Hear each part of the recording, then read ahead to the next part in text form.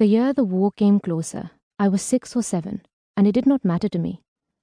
I lived with my brother, father, and mother, and our hut had 2 rooms with mats on the floor and a line of wooden pegs from which our clothes hung, and in the evening we sat in the yard outside, watching our mother cook on the fire by the grapefruit tree.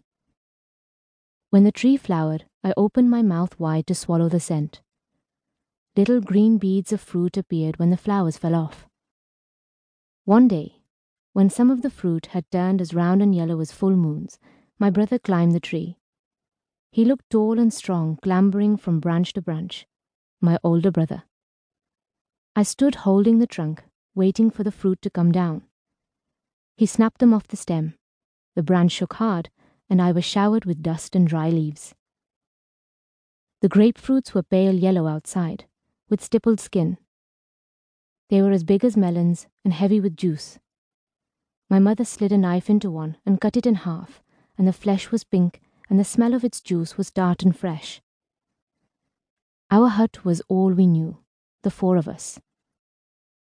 I remember a fence around it, made of branches my father cut and brought home on his shoulders a few at a time, every day. The jungle was thick, the leaves of the tall trees were broad and green.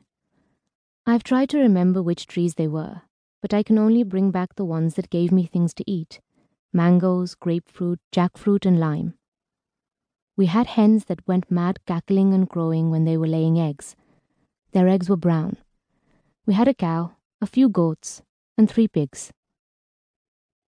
When the pigs were slaughtered for their meat, they shrieked with a sound that made my teeth fall off, and this was the sound I heard soon after my mother cut the grapefruit, and the men came in with axes. Their faces were wrapped in cloth. They shoved my brother outside, they pushed my mother and me to the corner of the room, and then they flung my father at a wall. They slammed his face at the wall again and again. The whitewashed wall streamed red. They threw him to the floor and kicked him with their booted feet. Each time the boots hit him, it was as if a limp bundle of clothes was being tossed this way and that. One of the men lifted an axe and brought it down on my father's forehead. When they left, they wrote something on the wall in his blood. They did not look at us. In my sleep, I hear the sound of pigs at slaughter, the sound my father made.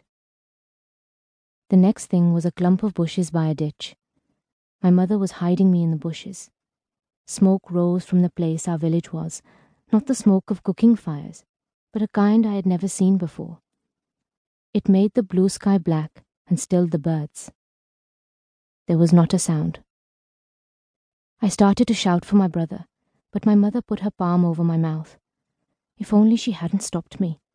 He always came when I called, and he always knew what to do. I was walking after that, as fast as I could, but still my mother kept pulling at my hand and dragging me, saying, "Faster, faster." Then she picked me up, and I was on her back, and my arms were wrapped around her. She ran through the jungle. My legs straddled her waist, my head reached her shoulders, but I could not look beyond. Her hair pricked my eyes.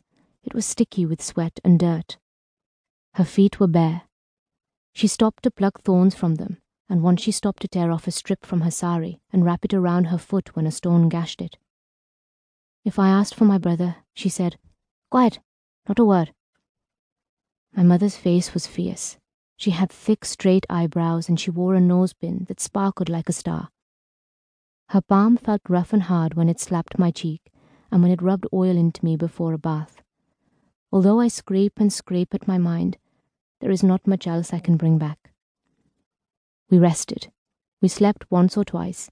Then she hoisted me onto her back and walked again. It was for a day, or maybe it was for 2, and all of a sudden the leaves fell away.